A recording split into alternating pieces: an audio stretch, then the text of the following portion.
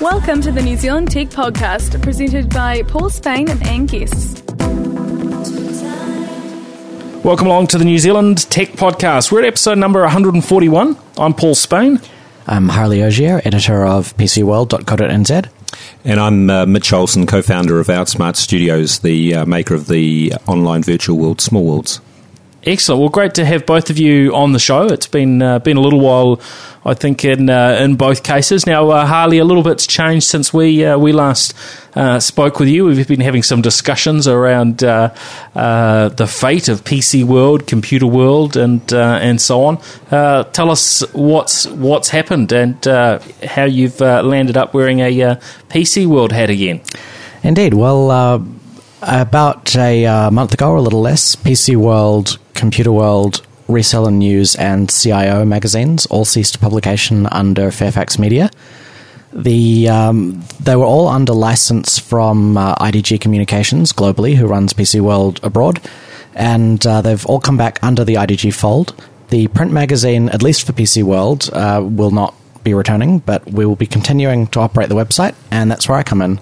So I'll be heading up a website in New Zealand and collaborating with Australia for content where that matches, and still producing local reviews in particular will be my responsibility, and we will still be covering local events, local news, wherever that's appropriate.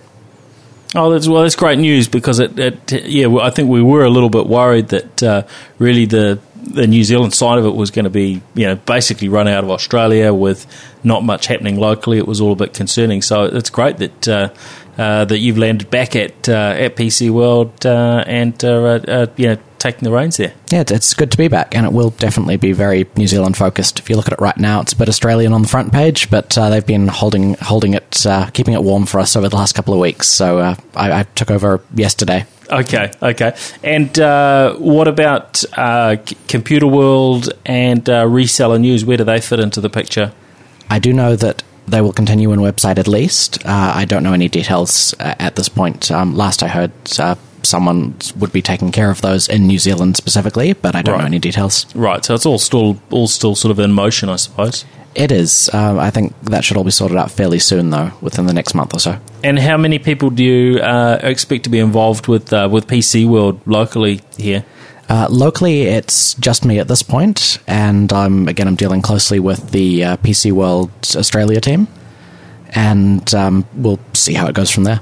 Okay. You mentioned before we started about some other staff coming on board. Will they be across properties? Or there will be staff across the other properties in New Zealand, but that's what I'm not sure about the specifics of at this point. Okay. That's good. Well, it's great to have PC World back. It's great to be back. Thank you.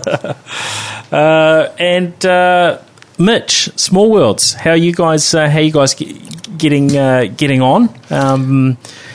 Maybe just for those that aren't familiar, maybe you can just give a quick rundown on what Smallworlds is all about. Sure. So Smallworlds is an online virtual world which runs in a browser targeted predominantly at teens. We launched back in 2009, and we've been predominantly focusing on the US market over the last few years. Last year we launched into Brazil.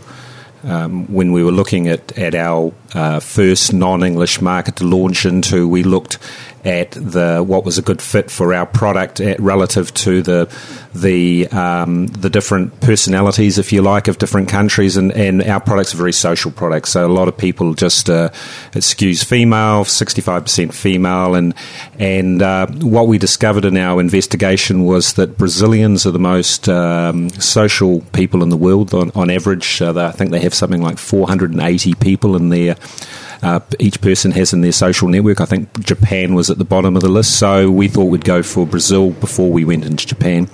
And so that's been a massive growth area for us. We've grown in the last 12 months. We've probably grown our user base in Brazil by over 2 million, which probably took us 2 or 3 years to grow in the US market. So, and next focus for us is looking at is growing and extending our product across to mobile platforms, both to smartphones and tablets. Well, that's pretty exciting. That's a big user base. Then you've got, you're really well up into the millions. Then. Yeah, I think overall we do probably around about 1 million monthly actives across our two products, and it's unlike one of the advantages of a product like ours is that we have quite strong retention. So it means that we've got a good opportunity to engage with our players, to build a connection with them, and then to hopefully encourage them to impart with some of their money. And how hard is it to do that? To get you got 1 million users logging in. It'd be quite nice if you get $100 a month off them. But I mean, realistically, that I'm sure that's not the case. But how hard is it? And is it a reasonable percentage of users that end up paying? Well, the free to play and freemium model as a whole is one which is becoming. Which I think probably started in the gaming industry, and we've seen it extend to lots of other industries. It's software as a service, and we're seeing it obviously in Harley's industry and the publishing industry. We're seeing that same sort of effectively freemium model. And in general terms, when you look at freemium-based businesses, you looked to, on average, convert about 5% of those of your customer base into paying payers, and that obviously varies from product to product. Ours is probably somewhere between 5 and 10%, and then of those people who do play, then you're looking at probably. On average, you might get somewhere between $20 and $30 a month from those players who pay. Mm. Oh, that's not not an amount to be sniffed at. That's great. Yeah. Oh, good stuff. Well, now. Bunch of topics to chat through. One of them that we'll start with is Leap Motion. Now, this is a product that's been talked about, probably a year ago since we that we first started hearing about it. There's been a lot of coverage in various forms. There's YouTube videos up and so on, but it's really just been in the last day that this has been become available, and people have been started to receive them. There were press units that were sort of sent out last week, and people have had their hands on those. But it's quite an interesting device. And Mitch, you ordered one, as did I. Now I haven't actually seen my one yet, but I have had a bit of a chance to play with one. As have you. Just share with us your experience of Leap Motion. Now, I guess effectively, maybe you can start with just what it is, what it's supposed to do. Sure. So, if you've had any experience with, for instance, the Xbox Kinect, it's probably closest in terms of what it does to an Xbox Kinect, where effectively it's looking at the movement, and in particular the movement of your hands, and turning that into using that as an input device. So one of the differences between the Leap Motion is that it would sit typically either in front or behind your keyboard, and I think it has the area of motion that it's detecting is about 2 cubic feet. From what I understand about the product is that the degree of granularity in terms of its capacity to detect, the slightest changes in your in the movement of fingers is a lot finer than you have with the Kinect. So I ordered mine earlier on in the year based upon the recommendation of my son. I thought, well, at least if I don't want it, he can have it. But I got it this morning, plugged it in, had a little play, and it reminded me a little bit of, and I'm probably showing my age here somewhere, but reminded me of first using a mouse.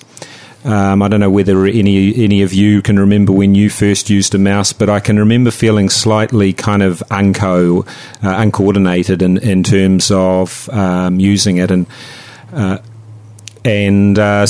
so my overall experience, first of all, is, okay, there's a learning, in the same way that you need to learn that fine motor control in controlling a mouse, I think it's the same sort of learning curve. So not quite that same immediate experience of mastery and delight that you have, say, when we first came across touch-based devices. But I'm hopeful that it will be an interesting medium that software developers will explore. Yeah, I think it's early days, isn't it? That's Sure. definitely the point with it. Harley, you've been sort of looking at this and at some other products. One of which you were mentioning earlier, or another input method. What are your thoughts on where you think the Leap Motion sort of fits in terms of replacing the mouse, replacing the keyboard, and other sorts of input methods? Well, I started looking at the Leap Motion probably a couple of months ago, just seeing it on the web. I had no idea it was actually going to release this soon. I think the release was stepped up quite a bit, wasn't it? It was. No, I think it was stepped back. Was it stepped back? It might have been a couple of months ago, was when it was originally due to launch. Yeah, right. And then they delayed it a little bit to get some software right or something. But it hadn't had huge coverage over that sort of in between time. Yeah, when I first spotted it, I mean, it struck me as gimmick. I've tried a couple of similar systems, probably in the last couple of years, but they have all been web camera based, and some of them ship as standard now on all-in-one PCs to give you a bit of control without actually touching the touchscreen, with the idea that you could use that, say, if your hands were dirty. And they've always been hilariously inaccurate. The Leap Motion promises a lot, and I don't know. I'd love to try one myself. But what actually interested me a lot more was I don't know how to pronounce this. It's MYO, and I don't know if that's meant to be like meow or or myo or if it's an acronym. But anyway, it's Myo. That sounds perfectly reasonable. Yeah. By Thalmic Labs. And that's a band that sits at the, I guess you'd say, the base of your forearm, just by your elbow, but just below your elbow. And that picks up the muscle signals in your arm, the electrical signals to the muscle in your arm, which obviously set the position of your fingers, because all the muscles that control your fingers are actually in your forearm. And is meant to give you very accurate finger control and also some degree of arm positioning. I don't know if that's by accelerometer or what. But the demonstration video that they've got, and obviously you've got to take anything like that with a huge truckload of salt, but the demonstration video has someone playing Mass Effect with it, using it as a sort of, like you'd use a light gun in an arcade. And also someone changing the volume on their stereo, and just by making a hand gesture, someone paging through, I think it was on iPad or a laptop, paging through recipes in the kitchen while their hands were covered in chicken. But it's all based on this thing that you actually wear, so which is communicating by, I believe it's Bluetooth, but that actually means that you can just wear this under your clothing or something, and it's a very sort of thin, it's only a wristwatch thickness band, and you could actually have that control anywhere and not have to have this little box in front of your laptop, which, say, if you're in a slightly more confined space, but where you could still make gestures, like in a plane or something, then it might be a bit easier there. Or, though I suppose wireless plane, no. But it does look really good, and the videos with watching. We'll try and include that in the show notes up at nztechpodcast.com. Because that one does look cool as well, and I think often these things sort of demonstrate really well in the videos, but they don't always maybe deliver as well, and particularly in sort of a first generation. Yeah, and that's probably part of the picture. There is a bit of learning to do, and that's the difference to our touch-based devices, which are just so obvious and so easy to use, right? Yeah, there's quite a difference. Just on that subject, and it's not an input device but an output device, something I had an opportunity to play with recently was the Oculus Rift, the virtual glasses, virtual reality glasses, and that, I can promise you, is going to be an absolutely amazing breakthrough when we start to see that. It is... so this is basically if you like, goggles that fit over your head. There's a 3D. So yes, you can get 3D from it, but so effectively you've got two little LCD screens in front of your eyes. There's an accelerometer in there, and so as, for instance, if you're in a 3D environment, as you turn your head, it's effectively like you're moving your head in that particular environment, and it's something that you have to experience to really appreciate just how awesome it is. The resolution on them at the moment is relatively low, so your first experience when you put the headset on is you do notice the pixelation, but that goes away very quickly, and I think that's going to be a real breakthrough. And in terms, particularly obviously in the gaming space, those sorts of devices are really going to add a lot of a high level of immersion to gaming experiences. Oh, that sounds cool. Yeah, there's been a few of those sort of headsets out in the past, but I don't think they've had their sort of accelerometer and those sort of pieces in there. They're really just screens that go up close to your eyes. So no, that sounds kind of cool. The other thing, looking at what the Myo does, is I guess there's a potential for that sort of functionality maybe to be included in a future smartwatch. We look at maybe Apple and Microsoft and a bunch of others that are in that space, as well as Pebble and so on. You could imagine they want to build in as much capability as they can, and if you had one of these a wristband type functionality that could be handled from a watch as well, it could do all sorts of things. You could replace your mouse, for instance, and just move your hand around on the desk without necessarily having something under it, and it knows what you're doing. That might actually also help solve the control problem with smartwatches, because while you wouldn't be wanting to be moving your arm around while the watch is on it, if you use the like the Myo, if we're going to call it that, sounds plausible. If you're going to use the muscle electrical signal detection, then you could be looking at your finger positions and moving your fingers to control the watch without actually placing them on the screen. It's one of the biggest problems with smartwatches now, is that if they're touchscreen based, which the majority are, you're covering the screen, which is only about the size of a very large man's thumb. You're almost entirely covering the screen when you're using it. Yep. That's a good point. Good thing if they can solve that as well, because and also the fact that you like to just stretch out and have a look at your watch, right, without actually touching it. And the one that I've got, we talked about some months ago. You've got to go and press the button to sort of wake it up because it's got a colour screen and so on. And the idea of being controlled by gestures of movement is probably really good. Well, that's really a throwback to the old 1970s watches when LED watches first came in, and because of the huge power drain, you had to press the button to see the time. Most stylish thing possible, but not exactly practical. No, not really. But that was I can remember that was a real status symbol, having an LED watch as a kid in those days. Having the little calculator on your watch.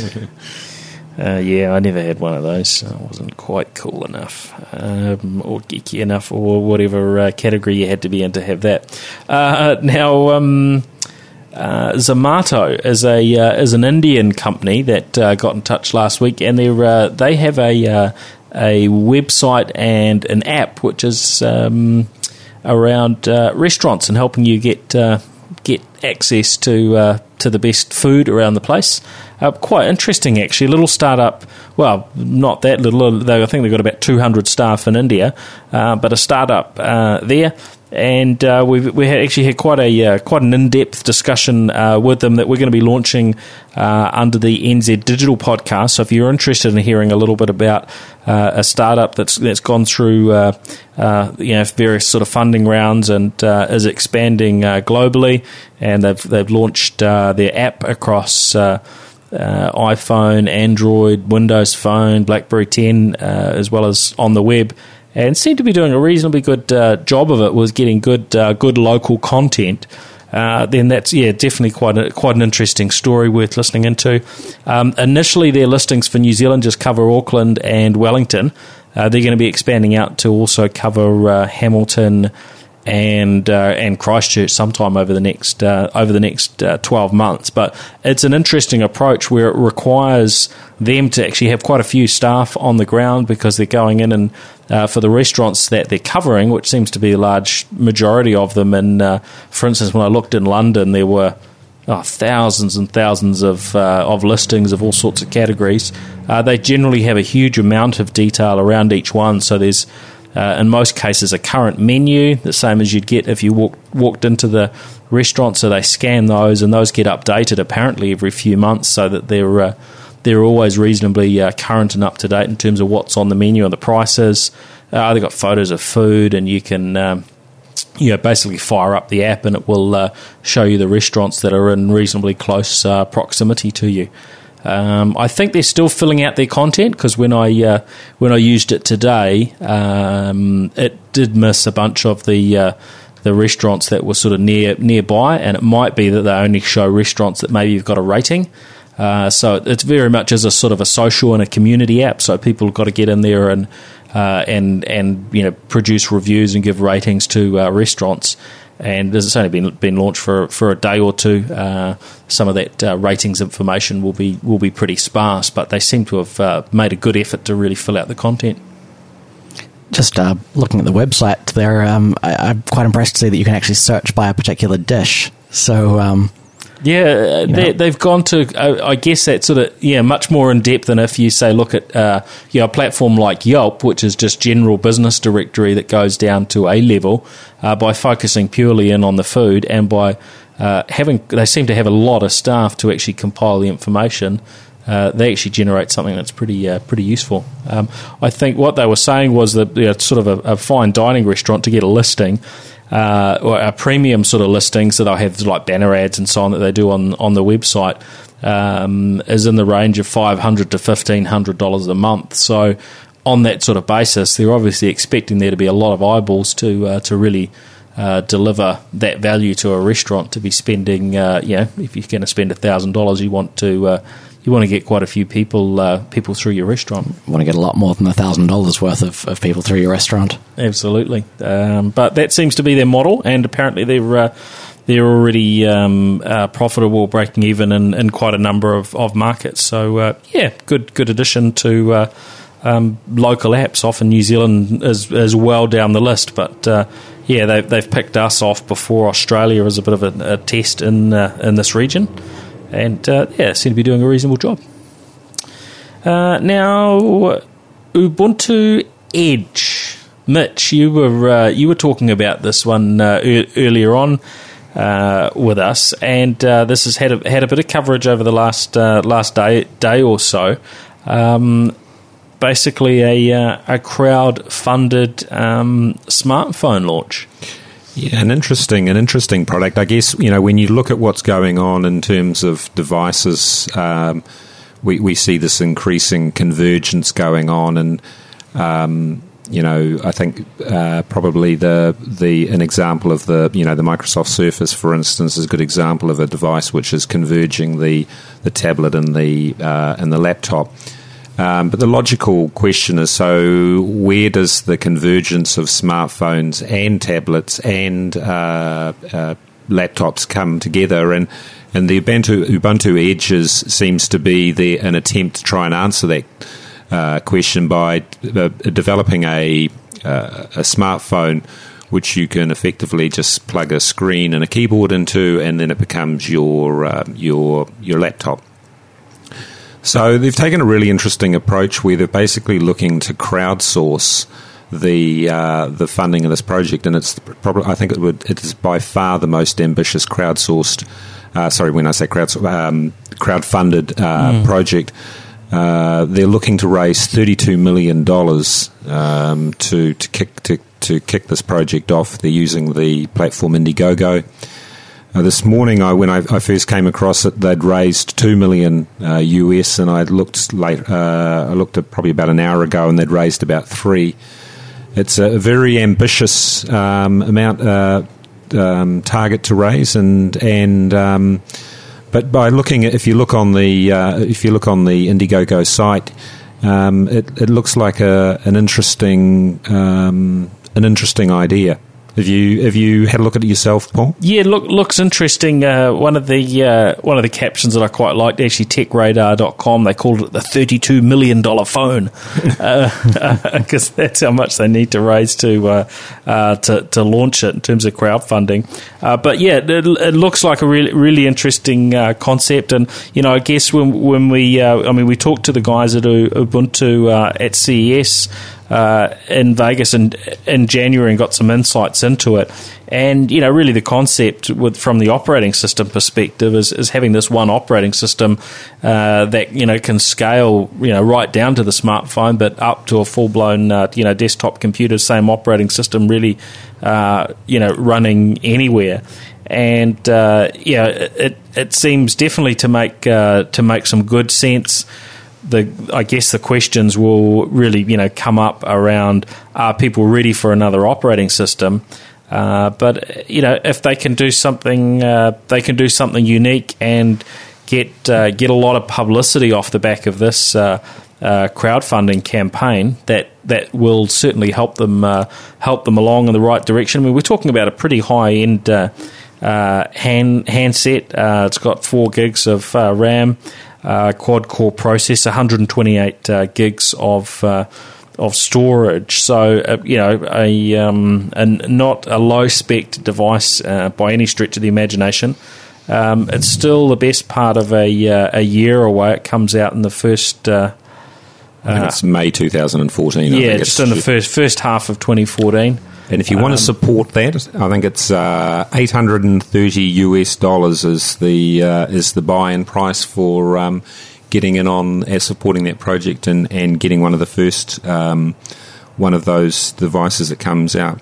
It's got as well as the mobile version of Ubuntu. It's got Android, and then converts into a full version of Ubuntu desktop. So you'll be able to, the idea of just the single device that meets all your needs is there. And I think if your question, Paul, does the world need another operating system? The answer to that's clearly no. But if there was one potential avenue into creating potentially another operating system that has that could potentially grab some presence, it would be the path in, I think, where they're the first to offer a device which can stretch both from your pocket right through to your desktop.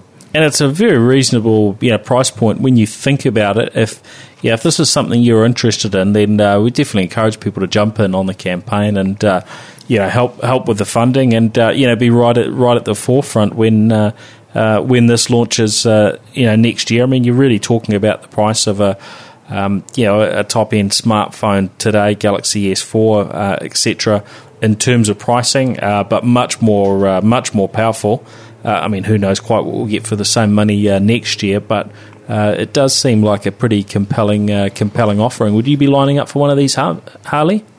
I might be lining up for one of them if they actually existed, but in terms of the investment, I mean, it is an investment. It's not a purchase. You've got to remember that with any of these crowdfunding sites. You might spend $830 and get precisely nothing if they don't raise the $32 million. They don't take your money, though, if they don't raise the limit. No. So the way that these crowdfunded projects work is unless they reach the amount, that minimum threshold, then they don't take your money. There is, I guess, the risk that they don't deliver or they don't deliver what they say they'll deliver. The difference with this one, because it is coming from a reputable firm that that's been around for quite some time, I think that people would have every reason to expect that they'll get something very close to what they pay for, or else the funds won't be taken off their credit card if they don't reach the target. But the rate they're going, I think they're going to.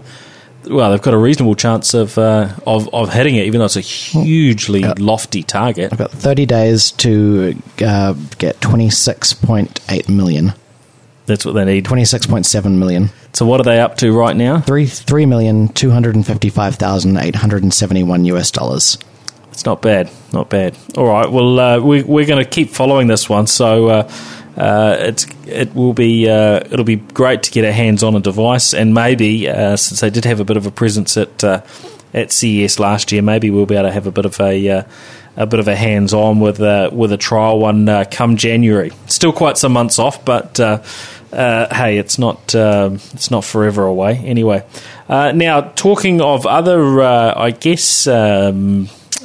groundbreaking technologies, Microsoft Surface RT. Now, when that came out, late last year, quite a unique device, and something with a lot of competition trying to make its way in the market, and hasn't done so well, has it, Mitch? No, unfortunately. No, I guess I say unfortunately from the point of view that the more competition that we have out there, the better ultimately the better for consumers as a whole. And Microsoft wrote off $900 million last week in inventory, wasn't it? In inventory for that device, and significantly reduced the price on it. So it's a lot of bang for your buck. I guess why do you think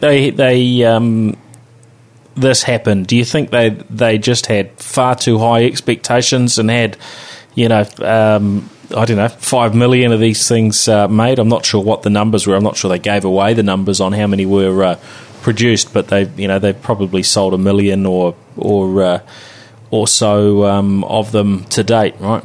Let me give a facetious answer and then pass over to Harley to give a more informed answer. The reason they didn't sell so many was because of Steve Ballmer. They should get rid of him. And let me pass over to Harley for a more informed opinion than that. What do you think? Should Steve Ballmer be out the door? I don't know on that case, but I think the reason they didn't sell enough of them was just that they did things completely backwards in terms of launching Windows 8. Because by the time anyone was able to get their hands on a Surface, not just in New Zealand but abroad, the Surface Pro or the RT, they had already seen Windows 8 on a desktop or a laptop and were terrified of the experience. Because Windows 8 really, really does sacrifice the traditional desktop experience to be good at touch.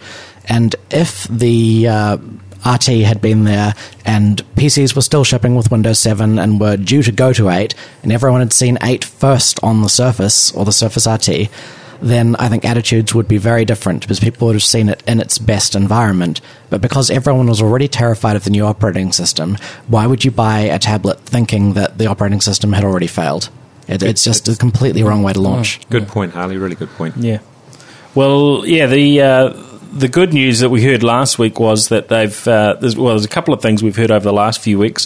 One, Windows 8.1, of course, is coming to the Surface as a free upgrade, and you can actually get that on your Surface right now. The other is that the cut-down version of Office that was shipping with the Surface has now been bumped up to include Outlook, so it becomes a much more useful device in those regards. And three, considerable amount had been knocked off the price, so it's now down at $499 in New Zealand. It is listed as on the retailer where we saw that. It was listed as a temporary special through to the end of the month, but it seems highly unlikely that the price of the Surface is going to be going back up again. That seems to be a permanent price cut in the US, and we would expect it to be so in New Zealand. If you want to be on the safe side, dash out and get one now. And at $499, it is actually a pretty compelling option for a 10.6-inch tablet with Office. The addition of Outlook definitely makes it a lot more attractive to business users, because one of the greatest criticisms I've heard from enterprise and small business users is that the mail app that's part of Windows 8 is just atrocious. It's not even really a full-featured home mail app, and in a business sense just doesn't function. Yeah, well, that was certainly the case at launch. I mean, they've since updated that, and it's got a dramatic increase in features over I think the update that came out probably a couple of months ago has really improved that.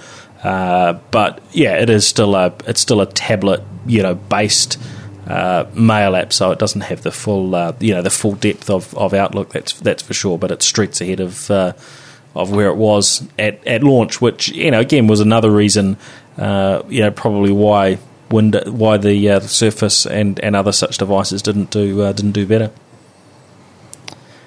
Now, today we had SAP have just launched a sort of a cloud offering into the New Zealand market, and I mean, of course, their software is aimed very much at traditionally at the very large sort of enterprise businesses, but with their cloud offering allows them to offer something to sort of smaller businesses, potentially in that sort of 10 to 20 user size, right up, and they've got clients using their cloud offerings now in the many thousands of users. But we'll probably chat a little bit more about that next week when we've got Bill Bennett back on the show. He was at the launch event for that one with me today. So we'll skip past that for any further discussion until next week.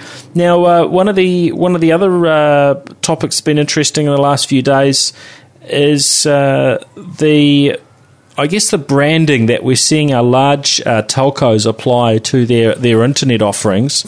So we've seen Telecom apply the Ultra branding on their VDSL and their ultra-fast broadband products, which they started with their ultra-fast broadband by calling it Ultra Broadband, which was a little bit confusing because they dropped out the ultra-fast. And now they've also got Ultra VDSL. Is that going to cause any confusion, you think, Harley? Yes. Though, I mean, I'd like to point out that the term ultra broadband is technically accurate because it is ultra broad. Yeah, okay. And then following that, and I don't know whether this has been previously planned or not, or just a coincidence, Vodafone have wrapped some branding around their various networks. I don't think you could say they've got one network. They've got all sorts of different bits and pieces sort of joined together in various ways. They've called theirs SuperNet. That's their new branding, which of course covers all the various facets of their mobile network, which it consists of 2G, 3G, and 4G mobile. They've got copper cabling running into various buildings, much like what Telecom traditionally provided, and now run by Chorus. They've got that running, I know, into some of the CBD areas. In fact, we've got some of their copper running into our building here with the VDSL service on it. And then they've got fibre networks and of course their cable network, which they have in Christchurch, Kapiti Coast, and Wellington. Is anybody confused by this the SuperNet as well? I haven't really been following it much, but I guess just wearing my businessman hat, I can see the logic behind these sorts of bundled products. If you're an ISP or a mobile provider, you've got a number of different companies that you're competing with. Whereas if you can add genuine value or a better price by bundling a number of different products up into under a single brand and under a single product, then the number of competitors that you've got dramatically reduces, and the opportunity or the potential to have a longer term longer retention with your customers grows as well. So from a pure business perspective, it seems to me that's quite a compelling reason if you've got those resources to be able to, and those products to be able to bring them together and sell them in that way. Yeah, and I'm sure for those reasons that they've done it. The one thing, and I guess I've been a little bit vocal about this, that annoys me around what Vodafone are doing is that they're saying, hey, we've got this SuperNet, and they've really created a lot of hype around launching of their 4G network, of Vodafone being right at the forefront. Yet Vodafone have yet to launch a VDSL internet offering following Chorus's announcement that they make that available to telcos at virtually the same price, effectively the same price as ADSL internet, and they haven't yet launched a commercial ultra-fast broadband offering yet either, or have given a time frame on either of those. So there is actually, they have got the SuperNet, and that's great. particularly for those that are in Christchurch, Wellington and Kapiti Coast, where they can get access to that cable network, because that is something that's really unique to them. They've still got a couple of holes, and I think they will be losing customers that want to stay on the latest and greatest network options that are available, and they're not being made available to customers of what is I guess the second biggest telco in the country. So I think also, looking at the SuperNet branding and what you're saying about potentially being confusing, broadband plans as a whole, this applies to mobile plans as well, but I'll stick with broadband plans here, are phenomenally confusing. And it's not just a New Zealand thing, but just trying to work out, if we ever try and do a survey of what plans are available, it can take days, if not longer, just to go through the websites and see the various plans that are available, what configurations they're available in, where they're available, how the price might differ if you're a member of this or that other service. So introducing a new branding, and then when you get partway through the website, then finding out that this doesn't actually involve UFB, and there don't seem to be actual concrete plans that I can see right there anyway. Yeah, it definitely is a bit confusing, and one of the points is that they've applied the UFB terminology, which in New Zealand has been sort of synonymous with the government's rollout of fibre. They're using that same terminology to talk about their existing cable network, which is a sort of the hybrid fibre network that's just available in that Wellington and Christchurch and Kapiti region as well. So that does create a little bit of extra confusion, I suppose, too. But in practical terms, I think that the in my experience, the biggest constraint or the biggest bottleneck is our access to the US and international broadband speeds. So it's all very well having 7 or 8 megabytes per second local access, but that drops very quickly once you need to connect to data or video streams or whatever it happens to be from overseas. Yeah, there is a definite benefit of having access to, having data closer, coming to you from not such a big distance. But it seems at this stage, from what we can tell, is that the international connections, when you deal with a larger ISP, aren't generally flooded. Where, in my experience anyway, where I usually see that those constraints are maybe an ISP that isn't quite as well connected or investing as much in their international bandwidth. If you're on a really good ISP, they can typically afford to give you pretty good international performance, but you are constrained technically by that distance, because it does actually limit the bandwidth because of the way that the technology works. Yeah. Now, another topic we discussed a little bit recently, and I've just sort of finished up playing with, is the trial of Telecom's mobile wallet that they've been running in conjunction with Westpac, and this is basically what I've been using is a special SIM card from Telecom that has a secure element in it.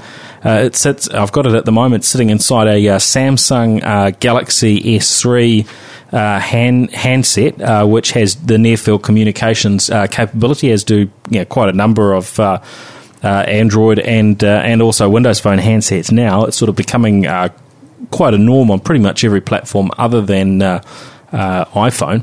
And with this, it basically incorporates the a Westpac MasterCard, the PayPass technology. And this is technology at the moment that I guess isn't so widespread. We've got PayPass and we've got PayWave from Visa. And you'll notice that at most of the big supermarkets now have it. I think Countdown have sort of rolled it out pretty broadly. The likes of the Warehouse and Mitre 10. And I would think by the time this technology launches sort of more broadly next year, we'll see it, it'll become pretty much normal as people replace their FPOS terminals with new terminals. you've got that ability to tap your credit card on to pay. And if you've got a mobile wallet such as this one we've been trying out, then you basically just take the smartphone and tap it onto to the payment terminal. So it's kind of cool. Bring it on. Do you have to be running the app, or do you have to do something on the smartphone before you pay, or will it just work? No, you don't have to. And there's a couple of gotchas that, don't just relate to the smartphone that we've heard about. One, and I'm not quite sure how this happened, but I heard of somebody that paid for somebody else's groceries. So you've got to be careful not to put your your credit card or your smartphone too close to the payment terminal at the time that payment is required, because if you happen to wave your one straight past it, then I guess that's why Visa call it PayWave. You potentially could pick up that payment, but they're looking up for those things, and they'll credit back if mistakes happen, I guess, in these early stages. But people will learn to be a little bit more cautious. There are some risks. I imagine that we'll hear about as time goes on. People with portable machines sort of swiping them past your pocket in a crowd and so on. But again, it is a credit card. There are sort of protections around those sorts of things. And if they saw a whole lot of fraudulent payments through one channel, then I don't imagine Visa or MasterCard are actually going to pay out to that particular retailer or whoever's got the machine. I'm still very unconvinced by the NFC payment in general, actually. I think the smartphones, because they actually allow some, even if they don't use it now, they do allow some degree of user interaction that may be quicker than entering a PIN, even if it's just unlocking your phone.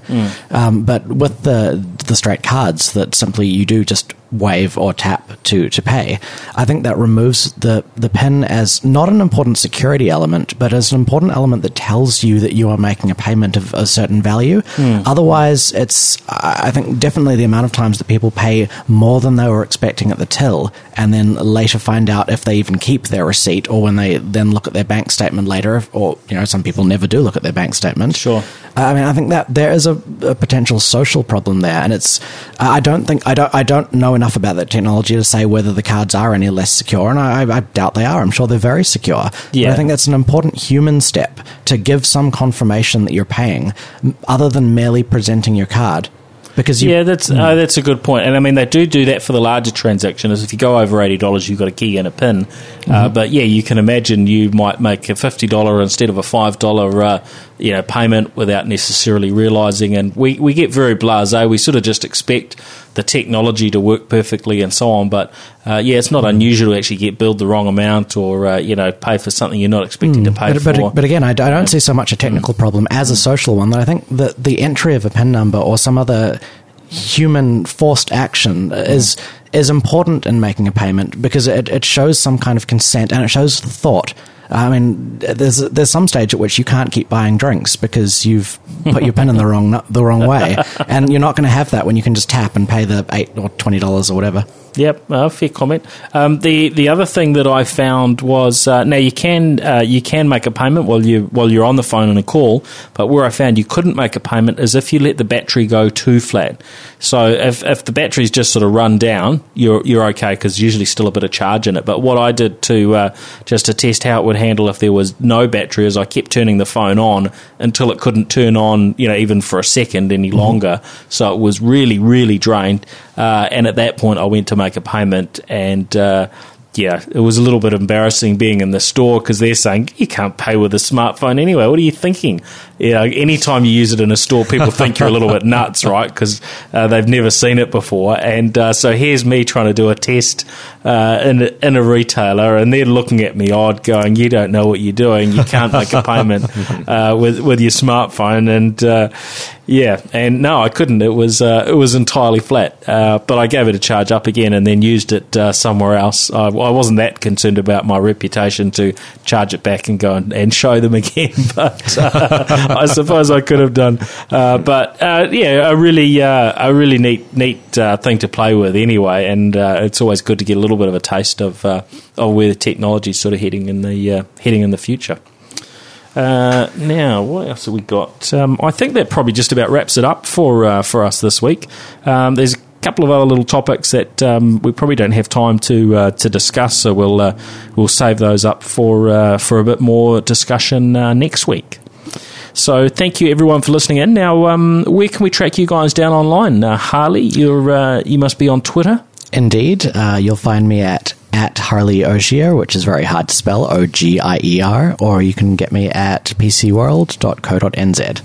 Very nice, very nice. And Mitch? My Twitter handle is at Mitch_Olson. That's OLSON. Okay, we'll put links up to both of those at nztechpodcast.com, and my Twitter handle will be up there as well, at Paul Spain. And you can also find NZ Tech Podcast on facebook.com/NZ Tech Podcast, and we're on Twitter at NZ Tech Podcast as well. And we're even there on Google+. So, look forward to hearing from you on those channels. We'd be very keen on hearing from any of you that have tried the Leap Motion. I didn't end up getting to have too much of a sort of chat about my experience on it, but we would be keen to get a bit of a broader feedback after people have spent a few days playing with it, and whether you find the experience improves with time. But yeah, thanks everyone for joining us. We'll catch you on the next episode. See ya.